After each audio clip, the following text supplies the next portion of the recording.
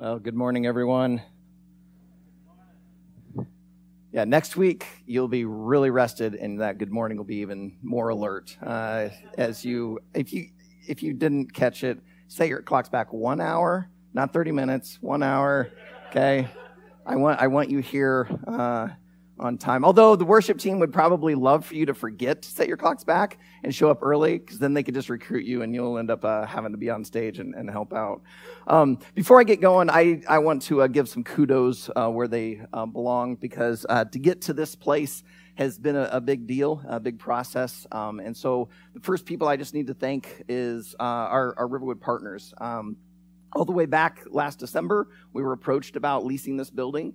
Elders and Sunday team looked at it. We prayed about it. We brought it before our partners. They came and they looked at it.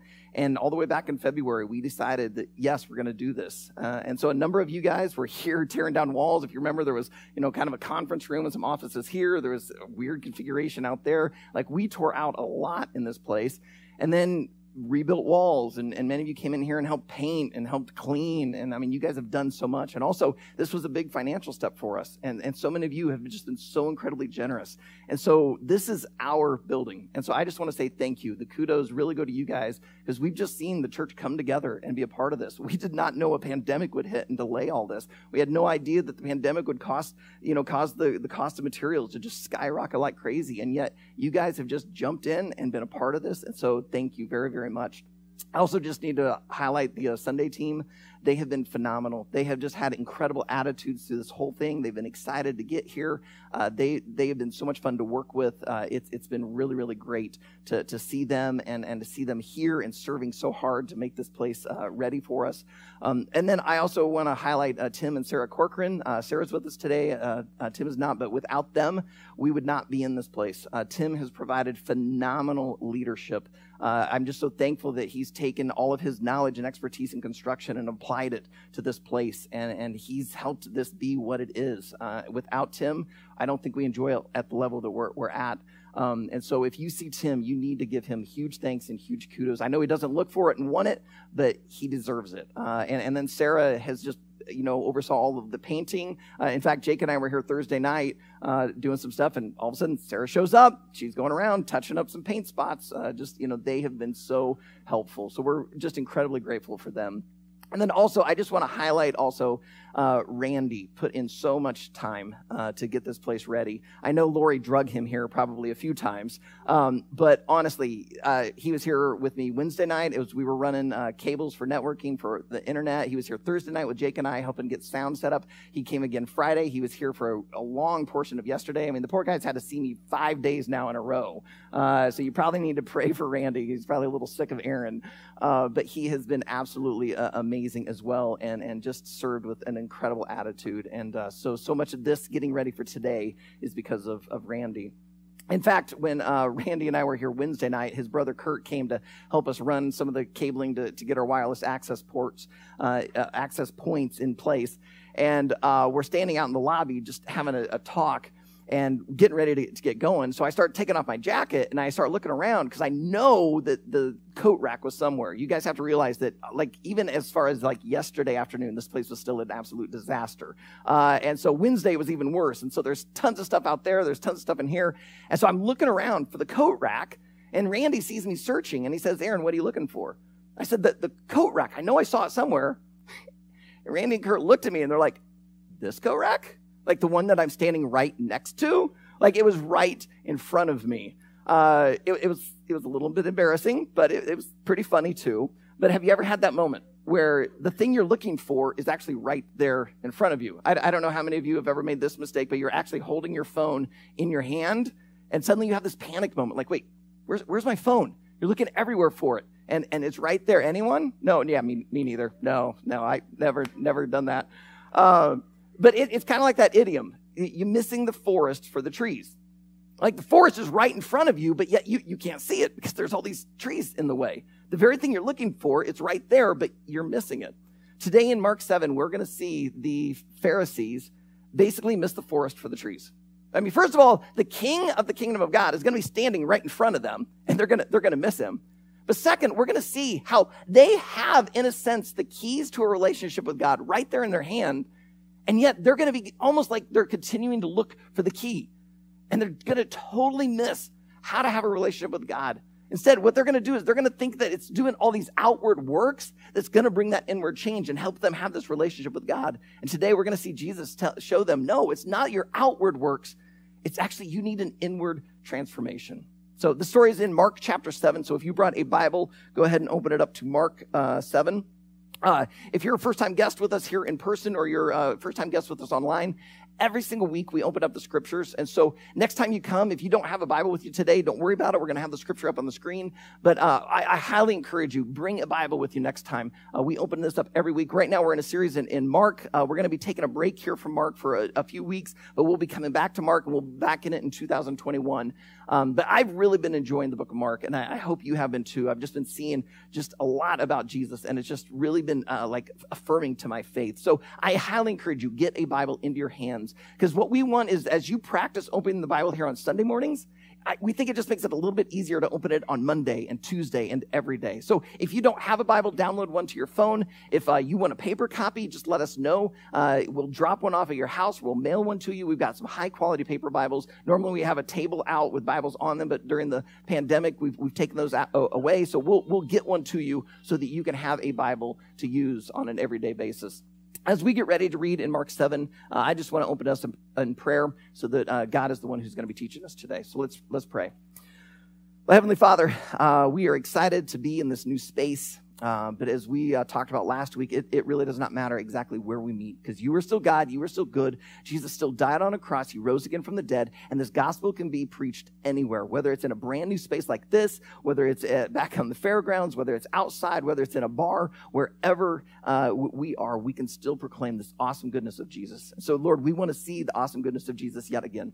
So wherever people are at spiritually, whether someone is joining us online and they've never really considered the gospel, whether someone is here and they've been following you for like 40 years, no matter where we're at in our spiritual journey, God, would you teach us today? I feel like it's impossible for me as one individual person to meet the needs of where everyone is at, because we're all in such a different place. But God, I believe that you and your infinite love and infinite wisdom can speak through your Holy Spirit to every single heart that's here. So no matter what the age of the person, no matter what their spiritual experience, would you open our hearts and ears to what you need to say to us today? Will you be our teacher through Mark 7? We ask for this in the precious name of Jesus. Amen. We're going to be doing verses 1 through 23 today, about half of Mark 7, but we're going to do it in two blocks. So let's start with verses 1 through 13. Now, when the Pharisees gathered to him, that's gathered to Jesus, with some of the scribes who'd come from Jerusalem, they saw that some of his disciples ate with hands that were defiled, that is, unwashed. For the Pharisees and all the Jews do not eat unless they wash their hands properly, holding to the tradition of the elders. And when they come from the marketplace, they do not eat unless they wash. And there are many other traditions that they observe, such as the washing of cups and pots and copper vessels and dining couches. And the Pharisees and the scribes asked him, "Why do your disciples not walk according to the tradition of the elders, but eat with defiled hands?" And he said to them, "Well did Isaiah prophesy of you hypocrites, as it is written, this people honors me with their lips, but their heart is far from me. In vain do they worship me, teaching as doctrines the commandments of men. You leave the commandment of God and hold to the tradition of men." And he said to them, "You have a fine way of rejecting the commandment of God in order to establish your tradition. For Moses said, 'Honor your father and your mother, and whoever reviles father or mother must surely die.' But you say, 'If a man tells his father or his mother, well, whatever you would have gained from me is Corban, that is given to God,' then you no longer permit him to do anything for his father or mother, thus making void the word of God by your tradition that you have handed down. And many other such things you do." Now, last week we saw Jesus. By the way, I don't know what's going on with my voice. I know I sound like a Kermit or something. My kids probably will love it this week, as the voice probably goes completely. So you'll have to just suffer for the next few minutes. Last week we saw Jesus get out of a boat with his disciples at the Sea of Galilee in this region known as Gennesaret. We saw that Gennesaret was this agricultural area, but it was quite well populated. And so when Jesus got out, some people recognized him and began running around saying, hey, you guys come. Jesus is here. The famous Jesus, come. So it's possible that as those people ran about calling people to come and meet Jesus and hear from him and maybe be healed, that some of the people that overheard this were these Pharisees in the local region. And so somehow maybe they've sent word down to Jerusalem like he's here. And so some of these scribes have come up from Jerusalem to gather and listen to him. But it's also possible that Jesus has returned back to Capernaum from Gennesaret. Capernaum was kind of like his home base. And so because he's at home base, the Pharisees figure out this is kind of where he does his ministry from. So they know that's where to gather so that they can, like, in a sense, interview him and check him out. We don't know exactly where he's at, but we do know that he's caused enough ruffle that people from Jerusalem, some of these Pharisaical leaders, are now coming all the way to investigate him. And they're not there to learn from him. Like, oh, teach us more. I mean, they're scribes. They love the word of God. They write it out to create copies so that it can go about. They're passionate about God's word. But they're not there to try to learn from him of how can we understand God's word better. They're there to make sure he falls in line with God's word as they interpret it. Because you see, we've already seen a couple of conflicts between some of the Jewish leaders and Jesus. And so they're a little uncomfortable with this guy. So they're there to see, is he a heretic? And if so, do we need to do something about it? So as they're there analyzing Jesus, they notice in verse 2, his disciples not washing their hands. And so that's why they ask him in verse 5, why do your disciples not walk according to the tradition of the elders, but eat with defiled hands? You see, these guys would often do these washings. It almost sounds like they're like a concerned mom. Like, Jesus, aren't you worried about your guys getting sick? You know, like they need to scrub for 20 seconds, sing Jesus loves me twice through, you know, like get rid of the coronavirus, you know. But that's not what's going on at all. These guys are not concerned about hygiene. Because you see in verse 3 where it says that they wash their hands, the Greek is actually that they wash their hands with fists. Meaning they would take their hands and they would cup them so it looked like a fist, but their hands are open. And they would just dribble a little bit of water on them, shake it off, and they were done. That was their washing. So we're not killing any germs here in the process. This is all about ceremony. But they took this ceremony so seriously that when they witnessed some of Jesus' disciples not going through this little ceremony, they were offended. They saw this as sin. They just couldn't believe it. They were shocked. So they asked Jesus, why do you allow this? Because if Jesus is saying, it's no big deal, now they know he's a heretic. But if Jesus goes, yeah, you know, I don't really like it. I'm a little uncomfortable with it. I kind of wish they would. Okay, maybe Jesus is okay. And so they're asking him about it. But do you notice his response? Verses 6 and 7. Well, did Isaiah prophesy of you hypocrites, as it is written, this people honors me with their lips, but their heart is far from me. In vain do they worship me, teaching as doctrines the commandments of men. Jesus quotes from Isaiah 29:13 and uses it like a biblical bullwhip. Just snaps it at him and gets after him. Like, you guys are missing it. Why is Jesus so upset? I mean, because we're just talking about a little bit of water. Why is he really getting after them? Because there's nowhere in the scriptures that tells them that they have to wash in this manner. These Pharisees would claim to uphold the Mosaic law. In the Mosaic law, there were 613 laws. Some of these laws were civic laws, telling them kind of how to operate as a society. Some of them were clothing laws. Some were about food. Some were about sexual ethics. Some of them were even about farming. There were all sorts of laws, but there was nothing there about you have to wash with these fists and pour it over and dip your dishes. There was none of that. All of that had been added. It was extra biblical. It was these extra rules. But the problem was they took their extra rules and put it on par with God's rules, almost superseding it and coming over it. That's why we see in verses 9 through 13, Jesus basically gets after them, saying, God's word says to honor your father and mother, and yet you guys say, well, I have a gift here. I have some finances. I could use it to help take care of my elderly parents, but I'm going to actually give it to God. And so therefore they're saying, when you do that, oh, God is pleased. He's happy and thrilled, even though you just ignored honor your father and mother. So Jesus gets after him. Now, because many of you would consider yourself part of Team Jesus, you probably want to get after these guys too, shaking your heads like, how could they? But if you look at church history, us Christians, we're really good at doing these exact same things. Throughout history, there have been different Christian church cultures that have adopted extra rules to help prove their godliness. I had one friend who pastored a church that really valued their pastor being in a full three-piece suit. And so he, every Sunday, dress shirt, the tie, the coat, he was dressed to the hilt. He'd pound the pulpit, and they loved it.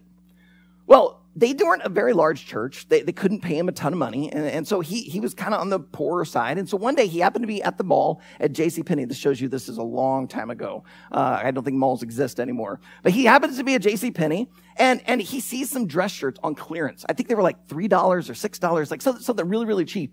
And he was desperate for some new dress shirts. And so he picked up two and was so excited, he wore one of them that next Sunday. So he puts on his dress shirt, he puts on his tie, gets his coat, and he gets up there and he preaches his heart out. And afterwards, one of the old-time members of the church pulls him aside and they go, Pastor, are you going liberal? And in that moment, he discovered that white dress shirts is a sign of purity and godliness, but light blue was an abomination. Some churches have created these extra rules to show your godliness. But there are other churches that they don't care about what you're wearing, obviously. It's going to be like, well, what about piercings and tattoos? Or, oh, no, we're going to create some rules about drinking. Oh, no, we're going to create some rules about playing cards or gambling. We're going to create these rules to show your godliness when it comes to watching movies. If you go into the Apostle Paul's letters, you see that one of the things they were wrestling with, the way to show your holiness, these extra rules, was circumcision. In our day and age, I would say that actually, you guys are probably going to get mad at me for saying this, I would say it's voting. I honestly, in the last couple of weeks, I have heard people say, if you claim to be a Christian, you cannot vote for Biden. And at the exact same time, I've heard other people say, if you claim to be a Christian, you cannot vote for Trump. And so clearly, who I vote for assesses my role and status before God in the eyes of some people. We Christians, we are just as good as these Pharisees at creating these extra rules to prove our godliness. Which is why we need to ask ourselves, why do we do this? Why do we create these extra rules? Well, number one, I think we do it because many of these extra rules actually come from a good place. We often want to honor God. We want to do what's right. We want to have a close relationship with him. So we create these extra rules in order to help achieve it. And I don't think they're always wrong. And have you ever fasted? Maybe fasted from food, fasted from social media, fasted from entertainment? Yeah, a few hands went up. Some of you are, no, I'm not going to participate. Or maybe you just haven't fasted from anything. But if you've ever fasted from something, you have set a rule. There's probably nothing in the scriptures that says you have to set aside the newspaper. By the way, this used to be one of my rules. When I lived in Denver, Colorado, we got the newspaper. It was dirt cheap. It was cheaper than water. So we got the newspaper. And every morning I would pour through that newspaper. I'd read almost everything. Take me like an hour. And then I would be like, oh, I don't have time to read the Bible anymore. I've delayed all my work. I need to get to work. So I would go to work and I wouldn't spend time in the scriptures. And so I had to create a little rule for myself that I couldn't read the newspaper until I read my Bible. Now, some people would say, well, that wouldn't work for me because I just kind of skimmed through the Bible really, really fast so that I could get to what I wanted. But it worked for me. Once I was in the scriptures, I valued the time there. And so I had to create that little rule to help myself. And I think it came from a good place because I desire to be with God. When you say I'm going to fast from something, you're saying I'm going to set aside food or social media or whatever for a time to remind myself that my true joy is found in Jesus. And so you set these things aside so that you can get closer to God. It comes from a good place. Sometimes these good rules end up getting twisted. And what happens then is it becomes more about the rule than it is about the relationship with God, which is what I think was happening here with these Pharisees. Many of their rules, these ceremonial washings, they were coming from a good place. They wanted to come before God pure. But what was happening is it had twisted and it became all about the rule than it did about God himself. And as we even see Jesus accuse them, their man-made rules actually began to supersede and cover over God's rules. The second reason I think that we so often create these rules for ourselves is because deep down, when we're really honest, we know that we are a mess. I mean, we may look at other people, see what their social media posts are, we have conversations with them. They look like they've got it all together. Things are going great for them, but we see our thoughts. We know what's going on with us. We saw the moment that we gave into temptation and weakness. And so we know that deep down we're a mess. And so to try to deal with this mess, sometimes we create these extra rules just so we can feel a little cleaner, a little more pure, maybe a little more loved, a little more accepted by God. So we create the rule. Could be about clothes, could be about food, could be about drinking, could be about anything. But we do it so that we somehow can deal with the mess. I think that's what the Pharisees were doing too. They created the washing rules so that they just could feel like I'm accomplishing something. God will be happy with me because he sees what I am doing. But if the Mosaic law, all 613 rules, had accomplished anything, it was to show us that we couldn't save ourselves. Because even if you managed to maintain all 613 laws as best you couldn't do it all the time. The outward works will not bring the inward change that so many of us need and desire. When we look at our lives, we see we're a mess. And we know, I've got to do something. I need something. But that's why Jesus in verses 14 through 23 starts to point out the outward works will not help you. Hey, open up there. Start in verse 14. And he, Jesus, called the people to him again and said to them, hear me, all of you, and understand. There is nothing outside a person that by going into him can defile him. But the things that come out of a person are what defile him. And when he entered the house and left the people, his disciples asked him about the parable. And he said to them, well, then are you also without understanding? Do you not see that whatever goes into a person from outside cannot defile him, since it enters not his heart, but his stomach, and is expelled? Thus he declared all foods clean. And he said, what comes out of a person is what defiles him. For from within, out of the heart of man, come evil thoughts, sexual immorality, theft, murder, adultery, coveting, wickedness, deceit, sensuality, envy, slander, pride, foolishness. All these evil things come from within, and they defile a person. Hey, kids, I'm really sorry that we didn't have a Kids Creek this week, but even if Bridget had been here, I doubt she would get to talk to you about toilets. Because basically that's what Jesus is talking about here. That the food that Jews would eat, it couldn't make them unclean. Because it goes in the mouth, through the stomach, and is expelled into the toilet. Now, if you're familiar with the Old Testament, you have to realize that for a couple millennia, there have been rules in place from God to the Jewish people of this is what you need to eat and not eat. But now suddenly Jesus, and by the way, Mark of all the gospel writers has the least amount of parentheses. Like if you go into Matthew, Luke, John, you'll notice they'll put little parentheses in here. In this passage, Mark's given us 2. Which means, take note, you need to listen. The first set he gave us was all about the washings because he knew he had a lot of readers who were either Greek or Roman and they wouldn't be familiar with some of the Jewish customs. So he gives a little parenthetical statement. But suddenly here, he gives us another parenthetical statement. And all he says is, but thus saying, Jesus made all foods clean. Like, whoa, wait, what? Just like that? Jesus takes a millennia of all these food rules and just goes, you know what? Scratch that.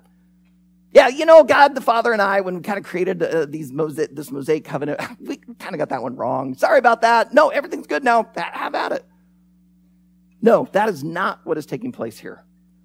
What is Jesus doing and why is he saying this? Well, number one, remember, what have we been seeing through the book of Mark if you've been tracking with this series? Over and over and over, we've been seeing Jesus is God. He is the king to the kingdom of God. So as the king, he has the right to declare, this is good. But then he can go, you know what? This served its time. Now it's time for something else. He has that right and authority. But also, I think something else is going on here. I think Jesus is now pointing out the time for that is over. It's time for something new. Some of you know that recently my youngest son turned 14 back in August. But because of the pandemic, he couldn't immediately go down and get his driver's permit, which here in Iowa, if you're from out of state, in Iowa, you can get your driver's permit at 14. Well, he turns 14, but on his 14th birthday is when he's allowed to apply to take the test. Well, I think it was, 3 weeks later, you finally could take the test. So he takes it, first time, nails it, gets it. So you think, okay, now we can maybe download a thing, permit until we go in. No, we had to set another date, which was another 3 weeks out, 4 weeks out. So the poor kid has to wait 2 months to get his driver's permit. So we've only been out driving, twice, maybe 3 times, 2 times. All right, so he hasn't been on the road a lot. But my question is, why did he have to wait until August 5th, his birthday, to apply? Why not August 4th? Or why not August 3rd? Why not a week before? And since we're asking this question, why does he have to wait till age 14 to begin to learn how to drive? Why not age 13? Why not 12? I mean, there's farm kids who are learning how to drive their tractors at 12. Some of them at 10. I mean, why not just make it easy, state of Iowa? Why not at birth, they're given their birth certificate, their social security card, and then, a social security number, and then given their driver's permit? Okay, yeah, you're laughing at me going, Aaron, you're probably not all there. Because we determine that it's not until 14 that they're ready for this. So no driving until 14. But then at 14, you have to take at least the next 2 years to have a parent in the seat with you, helping teach you how to drive. It isn't until 16 that you're allowed to drive alone. And then you can't vote until you're 18, and you can't buy alcohol until you're 21. We put these things in place because we say it isn't until here that you're ready. God instituted these laws for the people to protect them because they weren't ready to just go and eat anything. Because first of all, if they just had come out of Egypt, getting into the promised land, and they'd eat anything and everything, it's very possible they would have eaten something unhealthy. But I think there was a bigger, more concerning thing to God. And that is, there were all these people groups, these other religions that were in the area.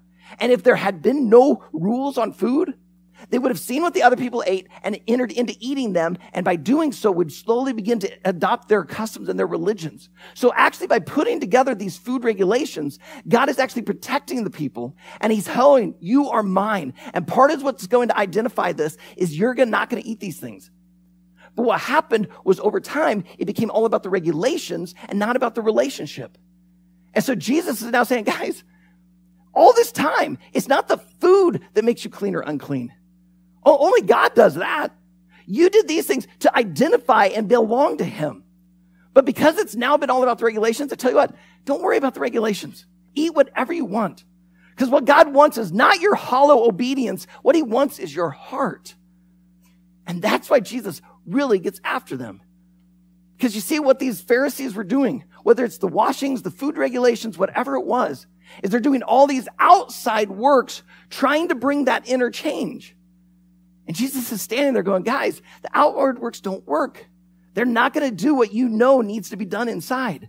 You need an inward change because the uncleanness, it comes out of your envy, out of your pride, out of your sexual immorality, out of your theft, out of your murder. It comes out of all these things. So if you're going to see the change, it's not going to come by what you wear. It's not going to come by what you eat. It's not going to come by what holidays you observe. It's going to come by an inward transformation. But how do you get that transformation? Some of you, I know, here in person or watching online, you already have a good idea. But I want to show this to you in a slightly different way. I want to actually take you to the Old Testament. So if you have your Bible still open, navigate over to Zechariah chapter 3. It's just about 4 books before the book of Mark. So just head to the left. If you've got a paper Bible, scroll down, get over to Zechariah 3. As you turn to Zechariah 3, I need to kind of set the stage so you can appreciate what we're about to see. On the Day of Atonement, the Jewish high priest would walk into the Holy of Holies to sacrifice animals for the sins of the people. But it was quite a process to get there. A week before the Day of Atonement, the high priest who was selected to go in would actually go into seclusion for a whole entire week. The idea was that way he couldn't accidentally be made unclean by someone else. He wouldn't accidentally eat the wrong kind of food. Like it was trying to protect him, to prepare him for walking into the presence of God. Then the night before, he would spend the entire night awake, praying and reading scripture, fasting, preparing himself for what he was about to do. Then the morning of the Day of Atonement, he would take a bath from head to toe and put on brand new white linen garments. Then he would walk into the Holy of Holies, taking in with him an animal, and he would sacrifice that animal. However, that animal was not sacrificed for the sins of the people. That first animal was sacrificed for his sin. He sacrifices this animal. Now there's blood on his garments around the place.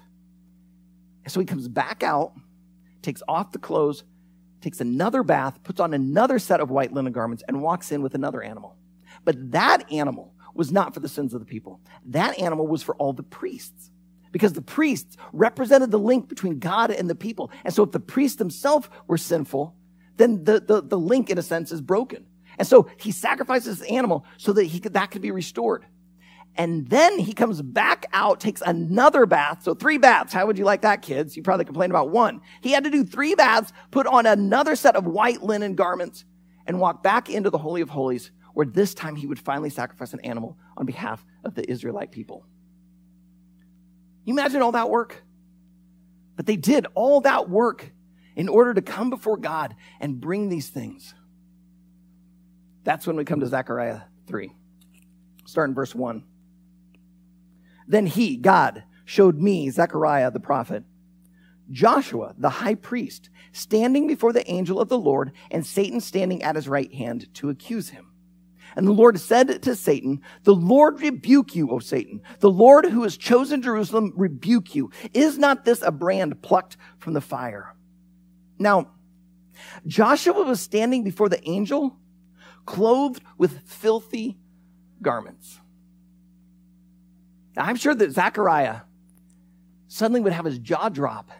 He's looking and would think, how in the world? Because he would know that Joshua would have taken 3 baths, put on 3 sets of clean clothes, and yet here he is standing in front of God, filthy? And any of you know who Mark Rober is? He's a YouTube guy. He used to be a NASA engineer, created some YouTube videos on the side, and it ended up, his videos became so popular that he actually began just to go full time. So can you imagine? You leave NASA to become a YouTuber, and you're far more successful as a YouTuber. Maybe that's a little messed up in our world. But anyway, so Mark creates these videos. I highly recommend them. My wife shows them in her classroom at school because the kids love them. My kids love them. Look up Mark Rober, R-O-B-E-R, and you can enjoy his videos.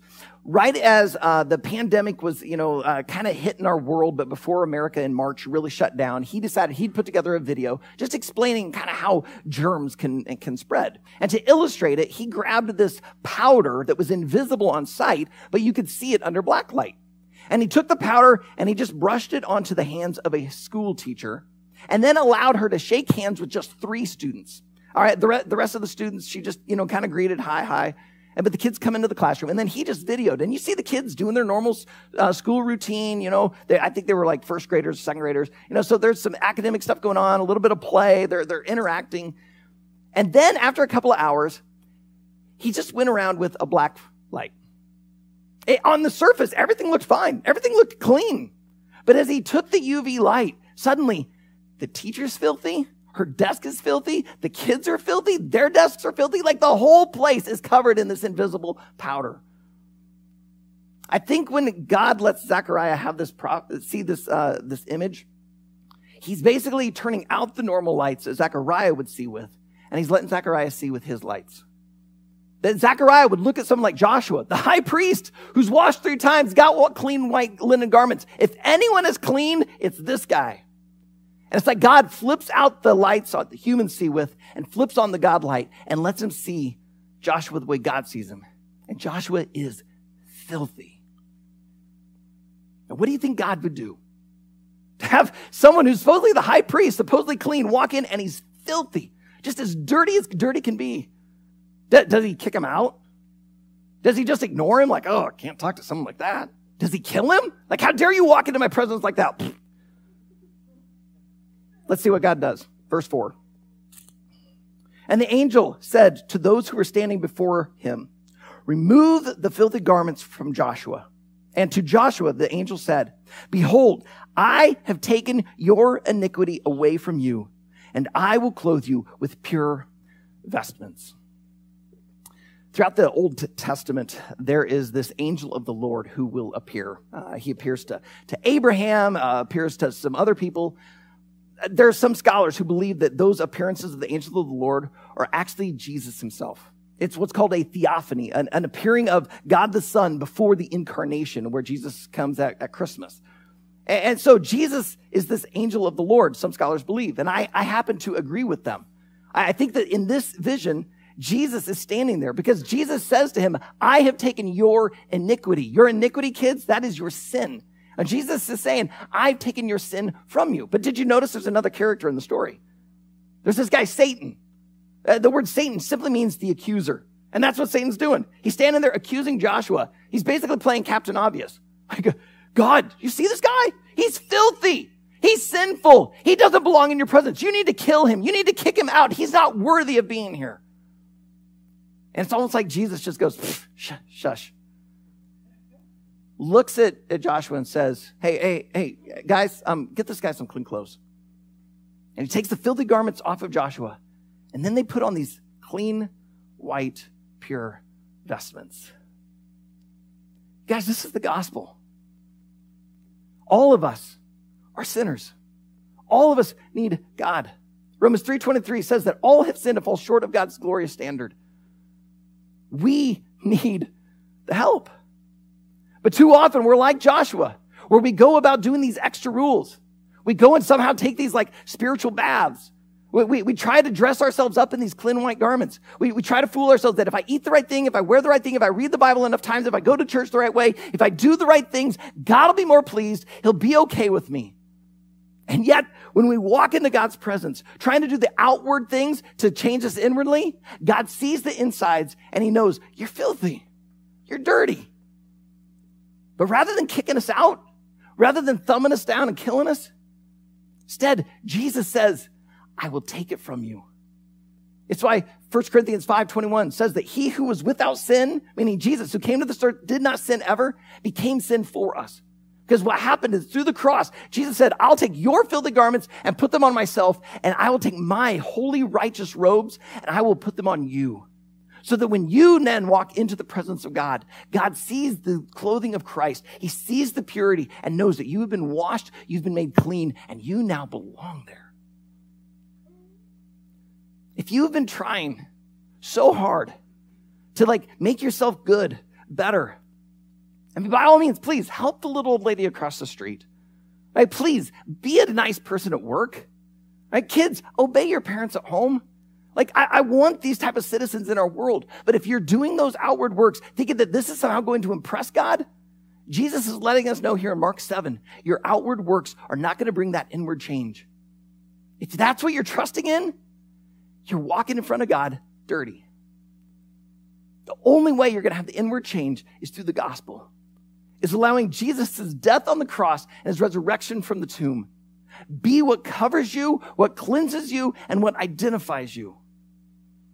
Which means if you're here today, again, whether in person or online, and you've never surrendered your life to Christ, you've never allowed him to take your filthy rags from you and put his clean vestments on you, then you need to give your life to him. I just want you to know this is why we started Riverwood Church. We started it for you. We did not start it so we could just go get a building. We did not start it so we could just collect some really nice people, even though we have. We did it so that you could meet Jesus. Because we know that what this world needs is people to love like Jesus loved and live like Jesus lived. And yet, we are filthy and dirty in our own power. And so it means we have to confess our sin. We have to bow before God and say, Jesus, you went to a cross for me, so I now give my life to you. Because you took my filthy rags from me, and you put your clean, pure vestments upon me. So if you've never done that before, most people mark a moment like that with prayer. In a moment of prayer, they say, God, I confess my sin to you, and I accept the work of Jesus on my behalf. But I also realize that some of the people I'm talking to, you would say you're a follower of Jesus. You've been following Jesus for a long time. But you're saying, I realize now that I have been trusting in my good works. I have not been staying surrendered to God. I've been thinking that if I do all these things and I'm really, really good, that God must be really happy. And now today you see that you've been acting like a Pharisee. You know what? It's okay to go through those little ceremonies as long as it's drawing your heart to God. But if today you're realizing I've been trusting in the ceremonies, I've been trusting in my works rather than trusting in the shed blood of Jesus, then today's your moment to get it right with God. One of the ways we can do that is through communion. Here in our new facility, the ushers are going to be coming around. If you're a first-time guest with us, we celebrate communion almost every single week because this just draws us to the cross. Because when we take that bread, we realize that's Jesus' body, which was broken for us. And when we take the cup, that's his blood that was shed for us. And by taking that, we're saying his story is my story. In other words, he took my filthiness and gave me his purity and his righteousness. If you're at home, we invite you to get your elements if you haven't already. And during this next song, if you're here in person, just hold out your hands. The ushers are going to come by. And then when you are ready, when you've spent some time talking and praying, you may take those elements. Now, if you're not a follower of Jesus, it's okay to not take these elements. There's no pressure. We don't want you going through a hollow act and not really worship God. But if you are a follower of Jesus, we want you to come to him. Use this right now as a time of confession, a time of surrender, a time of reminding us that Jesus went to the cross to take our filthy garments and to give us his purity. Let us do this now in remembrance of him.